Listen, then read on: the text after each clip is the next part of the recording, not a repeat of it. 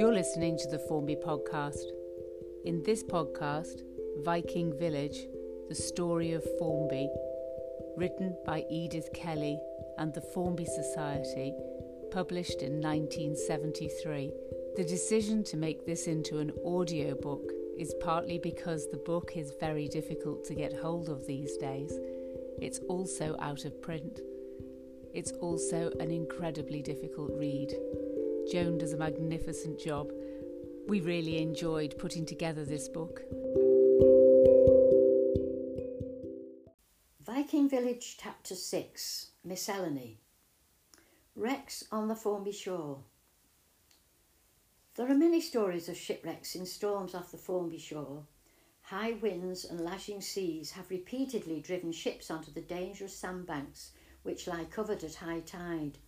Mad Wharf Sandbank in particular has claimed many lives. A dramatic shipwreck took place in 1833, and the hero of this occasion was Dr. Richard Sumner, the surgeon of Formby. Dr. Sumner was a man of outstanding physique, 6 feet 6 inches in height, with great mental ability and also a great athlete.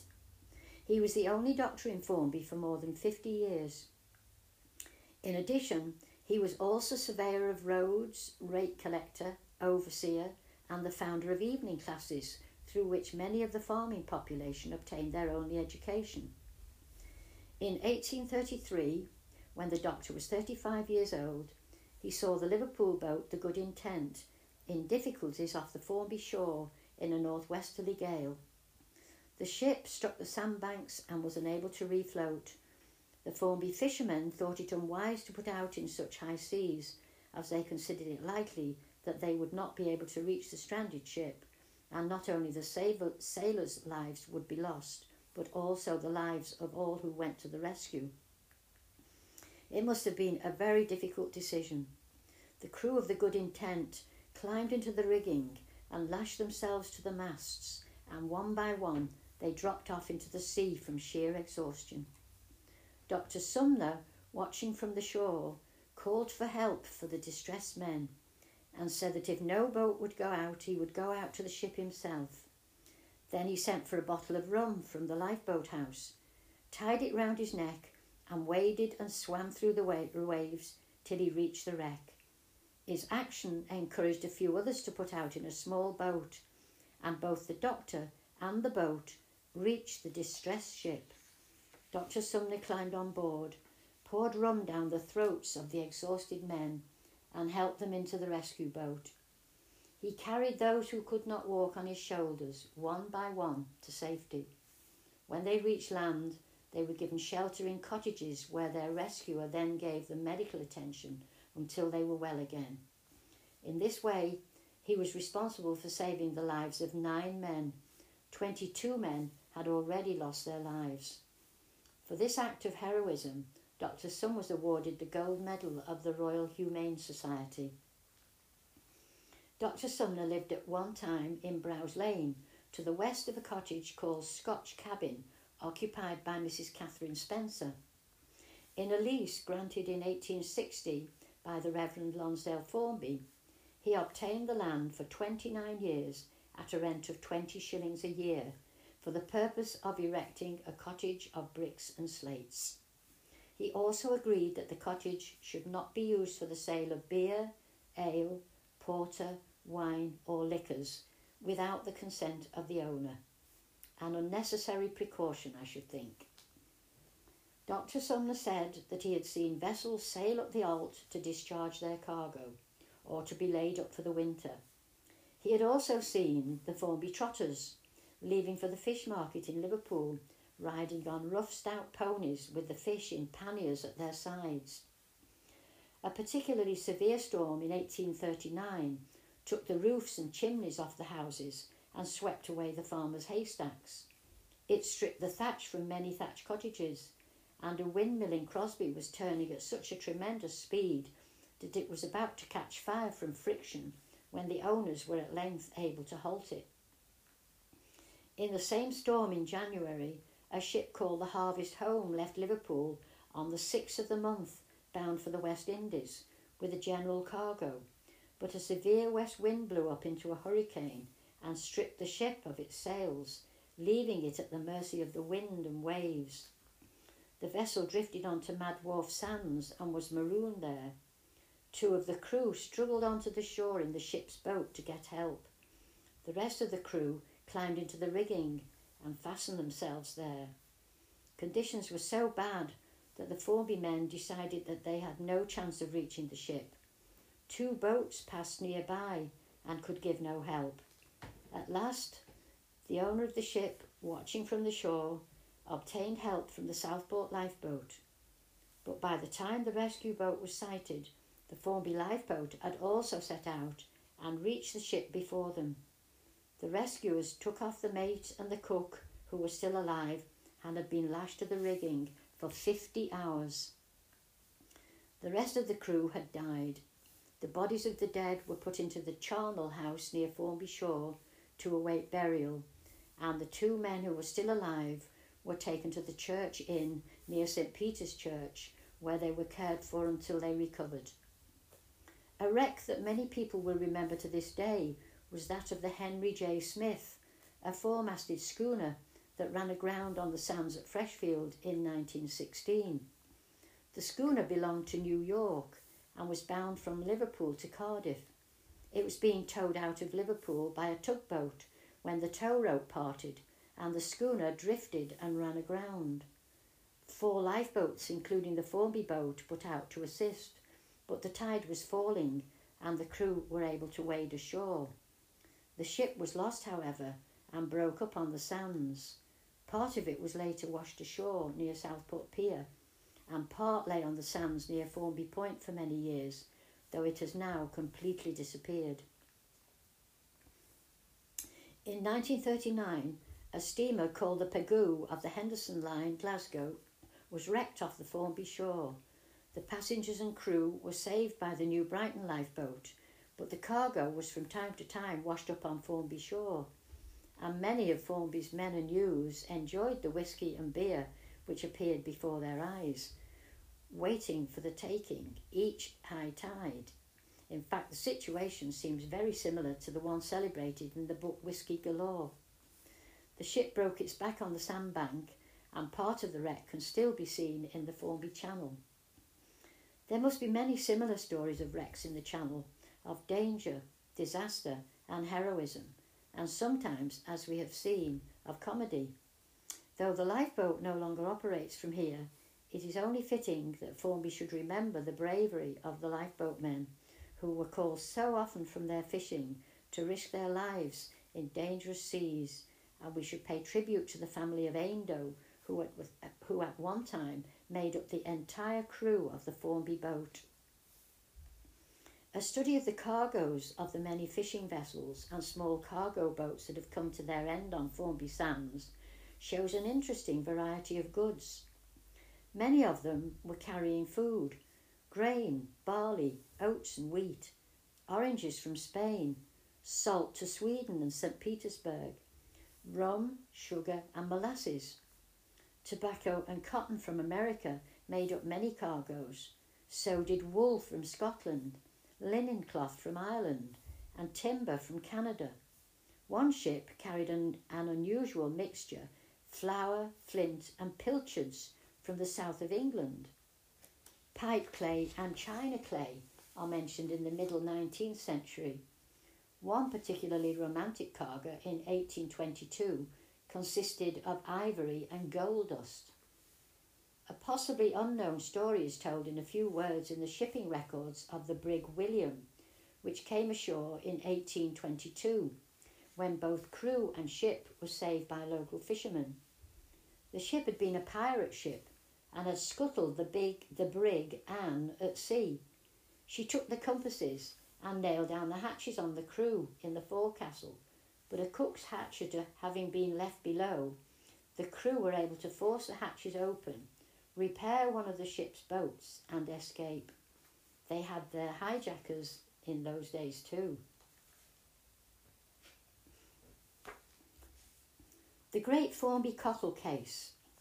In the 19th century, Formby cockles were greatly prized, and many fishermen made their living from cockle gathering. but it was an occupation fraught with a certain amount of danger and also of fraud, as is shown by the appointment by the court leet of lookers after the cockle beds for the manor of Ravenmeels. For one season, Thomas Rimmer was appointed to this office, and the lords of the manor agreed to pay him £1 a year for the trouble he would have. His duties were to make general regulations for the preservation of the cockle beds, and in particular to stake out the roads by which all persons going to and returning from the beds, either on foot or with horses, carts, or other vehicles, shall enter thereon or return therefrom, and to revoke the licenses of all fishermen who are guilty of a breach of any such regulations. Also, he was to grant licenses to gather cockles upon the said sands, reserving an annual rental of 6pence. The trouble expected from the cockle beds happened, and was reported by the Liverpool Daily Post of August the 19th, 1867. 4 men and 2 women parishioners of Formby were summoned for wilfully damaging certain bags containing cockles, and with assaulting Mary Hogan. A number of Irish people residing in Liverpool had gone down to the shore opposite Olca with boats and carts and dug up the cockle beds. The Formby people, considering this an invasion of their rights, which they enjoyed under the lords of the manor of Formby, to gather fish on the foreshore, rose in a body, came down upon the intruders, vowing that not a sanguinary cockle should leave the shore that day, cut open the bags in which they were stored, and strewed them on the beach. In the squabble, one of the Irish women got pushed down, hence the charge of wilful damage and assault. The Coast Guards. Perhaps we in Formby might claim that the wreck lookers of the court leet were the forerunners of the Coast Guards. However, Coast Guards as they are today were appointed as part of the Customs Service after the Napoleonic Wars to help in the prevention of smuggling. They were understandably unpopular with all those sections of the population who had enjoyed the advantage of steady supplies of cheap smuggled liquor and tobacco, and some Coast Guards were even murdered for their pains. In 1856, the Admiralty took over control of these duties, and the function of the Coast Guards changed. They became a coast-watching service with the duty of giving help to vessels in distress, and so became linked with the lifeboat service. Since 1949, the Formby Coast Guard Station, built in 1948 in Queen's Road, has been not only the district headquarters, but also the North West Divisional headquarters of the Coast Guard Service.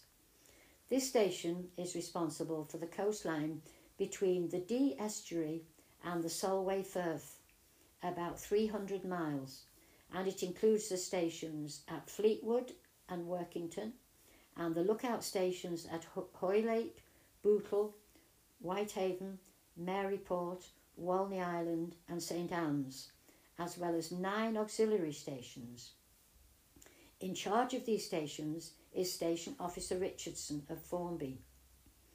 The duties of the Formby Coast Guards lie in giving help and advice to all craft sailing from ports bordering the Irish Sea.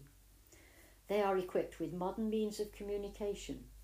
Shortwave radio puts the stations in touch with each other, and also with the Royal National Lifeboat Institution, the Air Rescue Service at Valley in Anglesey, from which they can call out a helicopter to help in a search, and with the RAF station at Wharton near Preston. There is a lookout at the southern end of Formby Beach, which is manned round the clock. At the time of writing, there are 6 full-time Coast Guards and 6 auxiliary men under the supervision of the station officer, a district officer, and an inspector of the North West Division. There is also a team of 20 voluntary coast and cliff rescue men, and a competition is held each year between teams around the coast for the fastest rescue work in sending out the breeches buoy. Formby has held the cup awarded for this honour 6 consecutive times. Some of these volunteers have put in many years' service and were recently awarded long service medals. Formby men to receive medals were G. Aindo, H. Eccles, E. Peel, W. Willisey, H. Bevan, E. Roberts and J. Hose. At first, the lookout was situated north of the old lifeboat house on a high sand dune, which has now been completely washed away by the ever-encroaching sea. Auxiliary Coast Guard Harry Bevan recollects many severe hours of duty when men had to crawl up the sand dunes on their hands and knees to reach the lookout post in the teeth of a howling westerly gale. He also recollects struggling along the shore towards Birkdale to find out where a schooner had been blown inshore at the height of a tremendous gale. The schooner was eventually blown ashore towards Southport Pier, its name ironically being the Happy Harry. The Formby Coast Guards have been involved in many sea dramas during the past 23 years. One was the tragic loss of the car ferry Princess Victoria when she sank in Belfast Lough off Copeland Island on January the 31st, 1953, after her stern doors were broken in by heavy seas. Another was the collision between the coaster Freshfield and the Lady Gwendoline in the Crosby Channel on November the 10th, 1961. Both amateur yachtsmen and the wildfowlers of the Southport marshes are frequently indebted to the Coast Guards for their safety when a sudden squall arises or the swift-flowing tide cuts off some unsuspecting wildfowler on his dawn or evening shoot. Two of the original Coast Guards to come to Formby lie buried in St Luke's churchyard.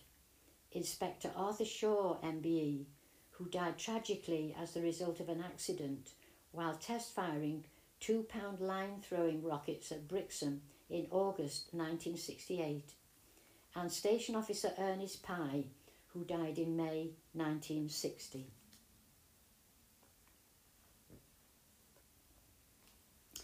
The coming of the railway. In the 1851 census, there was a combined total population of 1,594 for Formby and Ainsdale. By this time, the Liverpool, Crosby and Southport Railway had come, and a process of development had been set in motion, the end of which we have not yet seen. Towards the end of the 18th century, an ever-increasing number of our ancestors discovered the delights and benefits of immersing the whole of their bodies in seawater, and the medical profession gave its blessing. This fashion gave rise to modern Southport. At first, visitors from a distance had to travel as best they could. It took 2 days to come from Liverpool by packet boat on the Liverpool and Leeds Canal. A boat sailed from Liverpool to Manchester on the first day, and on the second day, one left Manchester at 8 a.m, arriving at 7 p.m. at Scarisbrick Bridge. From there, passengers travelled by cart or coach to Southport. It should be remembered that the first passenger railway was opened in 1830. The mounting dissatisfaction with slow and cumbrous transport inevitably drew Southport into the vortex of the railway mania of the 1840s. In June 1847, a petition was addressed to the House of Lords on behalf of a bill under consideration for a Liverpool, Crosby and Southport railway. Royal assent was granted a month later. On New Year's Day the following year, a meeting of shareholders under the chairmanship of Mr. William Blundell of Crosby Hall resolved that the portion of the line between Waterloo and Southport should immediately be constructed. The first sod was cut on March the 24th, and this portion of the line was completed in 3 months, although the formal opening did not take place until July the 21st. At the outset, the line consisted of a single pair of rails. The subsequent extension southwards was not so expeditious. It was not until September the 28th, 1850, that a service of trains into the Tithe Barn Street station came into operation. The original stations between Waterloo and Southport were Crosby, Hightown, Formby, Ainsdale and Birkdale. In 1854, it was decided that a second station was needed at the northern end of Formby. This was constructed on a field belonging to a farmer named Fresh. The original intention of naming it Freshton was abandoned and Freshfield was chosen. It was for this reason that the thoroughfare, which until then had been known as 4 Acre Lane, became Freshfield Road. The original Southport terminus was at East Bank Street. By August 1851, an extension was made to Chapel Street, as had always been intended, and the line as we now know it was completed, all in a space of rather more than 3 years. There have been 2 reconstructions of Formby Station. The original station, a very modest affair with a level crossing, was replaced about 1880, and this in turn gave way in 1912 to the bridge and the present group of buildings. Electrification of the entire length of the railway was effected in 1904. The Liverpool, Crosby and Southport Railway Company had a brief and troubled existence. In 1855, it was taken over by the Lancashire and Yorkshire Railway Company. In that year, an account was published of a journey in a first-class coach on a new railway from Liverpool to Southport, the only desirable route, the writer declared. He described Formby as a calm retreat which lies extremely low.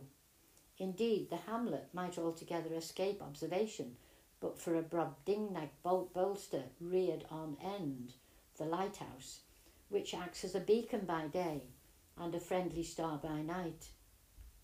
The country beyond Formby was remarkable as being the model of what the Sahara, the great desert of Africa, was formed. Rabbits and windmills being the only animals which exist in this inhospitable region. The advent of the railway, it may be said, marked the end of an era. Now the Liverpool merchants and businessmen, who up to this time had necessarily been compelled to live within reasonable distance from their offices, found it pleasant, convenient and practicable to live in the country, and so a new Formby began to take shape. The question is frequently asked, what would it be like in Formby in those bygone days? There is a memorial brass in the Formby Chapel at St. Peter's Church, which helps towards an understanding. It is in memory of Anne Lonsdale Formby, Mary Formby and Elizabeth Formby. These honoured and deeply loved daughters of the Reverend Richard Formby, LLB, of Formby Hall, and Anne, his wife, who during the earlier and middle part of the 19th century, with their whole hearts, ministered by precept, example and beneficence to the comfort and welfare, temporal and spiritual, to the peaceful farmers and labourers who at that period formed the sole population of the district of Formby, which devotion was returned by feelings of the warmest affection and honour, an epitome of old times. Formby by the Sea. Within a few years after the completion of the Liverpool to Southport Railway, another ambitious project was launched, which would have radically changed the face of Formby had it succeeded. A company was incorporated in 1875 under the title of the Formby Land and Building Company, with a capital of £50,000. The original subscribing members were Richard Bentinch, Edward Idden, John Barnes, Abram Lord, Asabel Pilkington Bell, James Parker, Joseph Whittam. With the exception of Mr. Bell, a Manchester man, they were all from Southport. The first directors were Thomas Walkden, Edward Idden, John Barnes, James Parker, Abram Lord, Joseph Whittam, Thomas Chapman, John Carr, John Burnett, Asabel P. Bell. The last named 3 were from Manchester. Mr. Chapman was a Liverpool man. The others were from Southport. The Memorandum of Association of the company gave as its first object the purchasing of a freehold estate at Raven Mills, Formby. The sum of £12,100 was expended on the 4 several plots of freehold land situated at Raven Mills in the township of Formby, containing 105 acres. The accompanying map showed an oblong area bounded on three sides by Andrews Lane, Barton Hayes Road and Miles Lane, which obviously refers to Raven Meals Lane.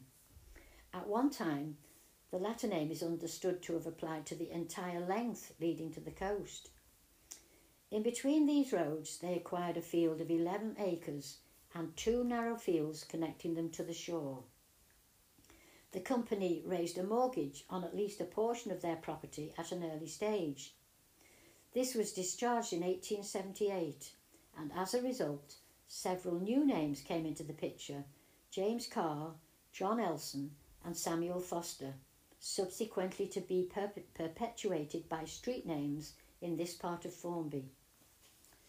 The remainder of the company's objects were set out as follows: the purchase of any other lands and hereditaments, the erection, construction or alteration of buildings, the laying out, forming and sewering of streets, roads, parks, gardens, squares, crescents, terraces, boulevards, promenades and other open spaces, the making of piers, jetties and landing places, in, upon and connected with lands purchased, the laying of tramways, railways and running carriages thereon, by steam or other motive power for hire or profit, the forming of waterworks and reservoirs for supplying water for rent or for sale, the erection of gasworks and the manufacture of gas and the selling of the same, the erection of markets, docks, hotels,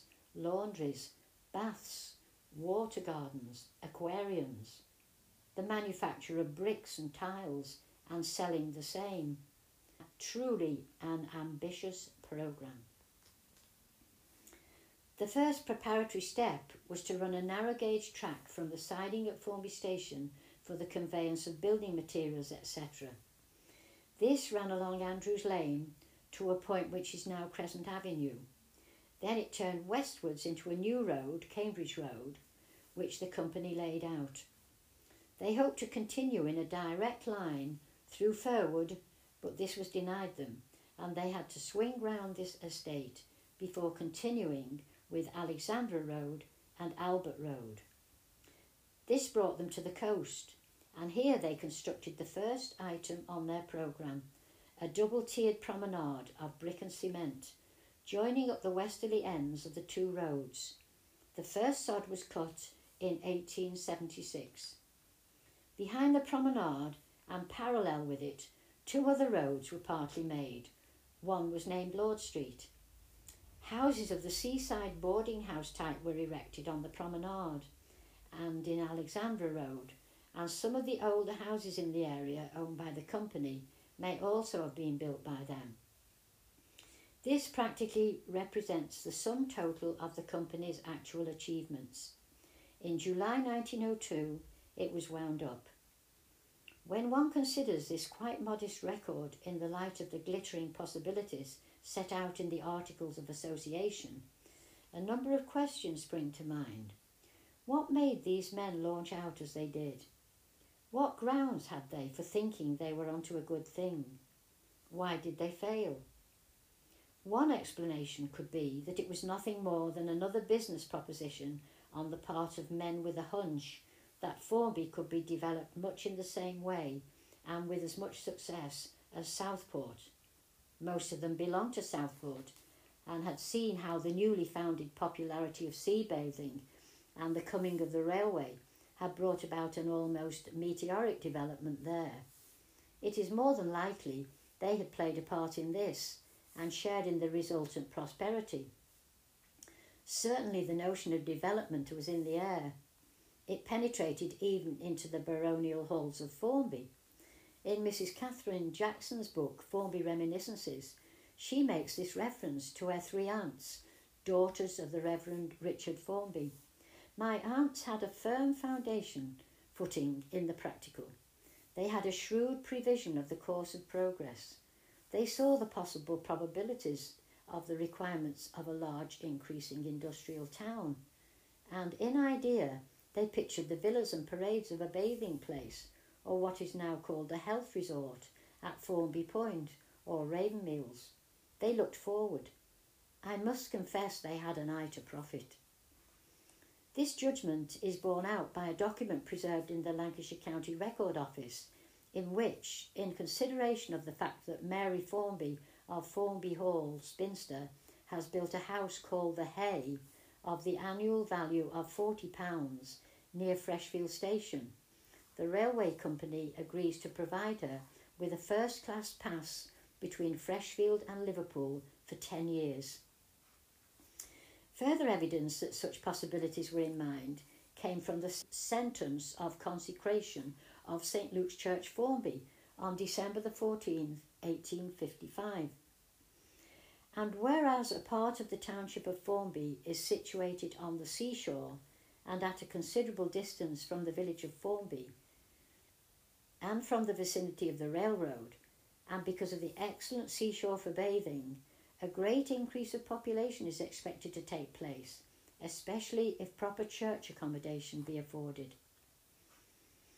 When in 1878 a bill promoted by the Southport Water Company was examined by a parliamentary committee, Mr. Thomas Hawksley, an eminent engineer who was advising the company, referred to the construction of a promenade at Formby and hazarded a prophecy that Formby was a potential rival to Southport. As the real facts of the Land and Building Company's formation and somewhat ignominious failure are not known, it may be that their venture was simply an unfortunate speculation. But when one contrasts the declared aim and actual performance, the conviction grows that something more is needed. Why should they deliberately select as the scene of their operations that point along the coastline most remote from the railway? Would not Ainsdale, for example, have been a much more convenient and less expensive proposition? At Formby Point, they had the longest haul for their building materials. The site was virtually unapproachable until new roads were made. The visitors for whom they looked would have to foot-slog 1.5 miles to get there. Until the spot developed further, boarding housekeepers would be miles from shops and other amenities. The most plausible explanation is that the directors had grounds for anticipating the construction of a new railway line branching off the Liverpool to Southport line at Hightown to reach the coast of Formby. The old Lancashire and Yorkshire Railway Company is known to have had something of this nature under contemplation, but it was only when the Land and Building Company was fizzling out that the coastal railway began to emerge as a live proposition. Mr. Weatherall, who came to Freshfield as station master in 1901, soon heard of it and recalled frequent visits by the general manager of the railway company as the route was prospected. Shortly before the First World War, the line was pegged out for at least a portion of its length in fields belonging to Marsh Farm and Cabin Hill Farm. Application for the necessary authority was made in May 1915, but not until 1918 was this forthcoming. The Board of Trade then made an order authorising the Lancashire and Yorkshire Railway Company to construct light railways at and near Formby. The line was to begin at Hightown Station, running westwards of the existing line, swinging gradually away to pass on the west side of the lighthouse, thence to the coast at Formby Point. From there, it ran in a wide arc to rejoin the main line just south of Ainsdale. It was to cross the Alt by a girder bridge, similar to that crossing the main line.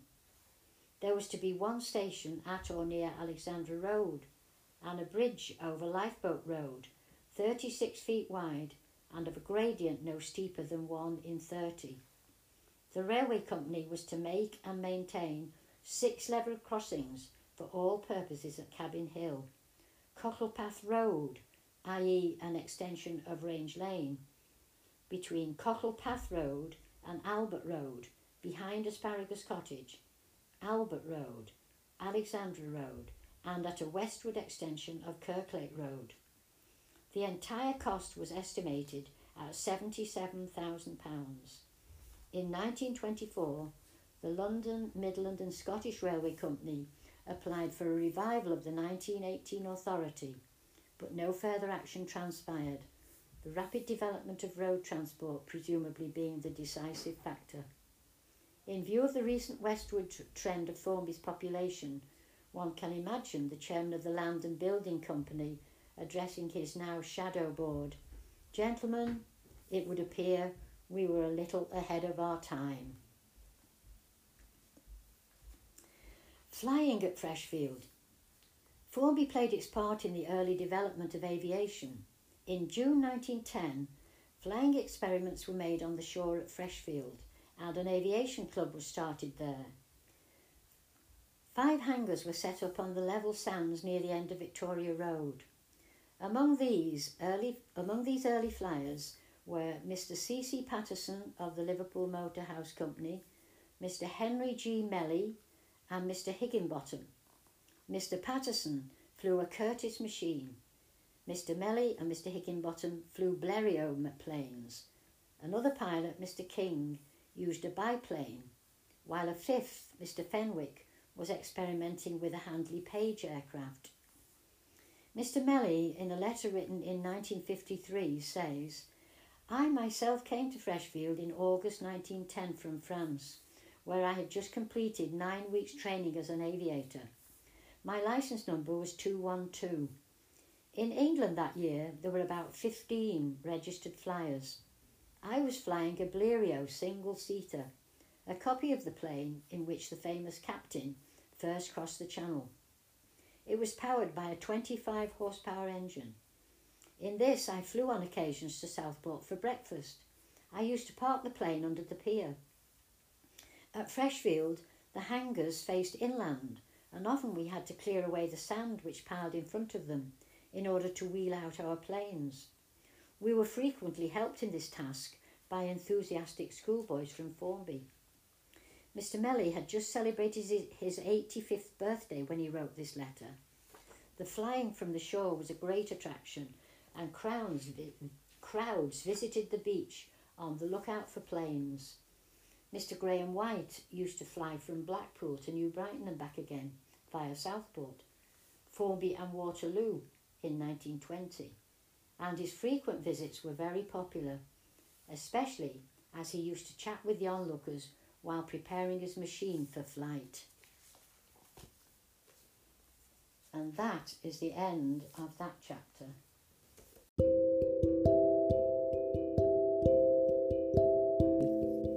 Thanks to the Formby Society of 2021 for giving us permission to read this book and share it with you.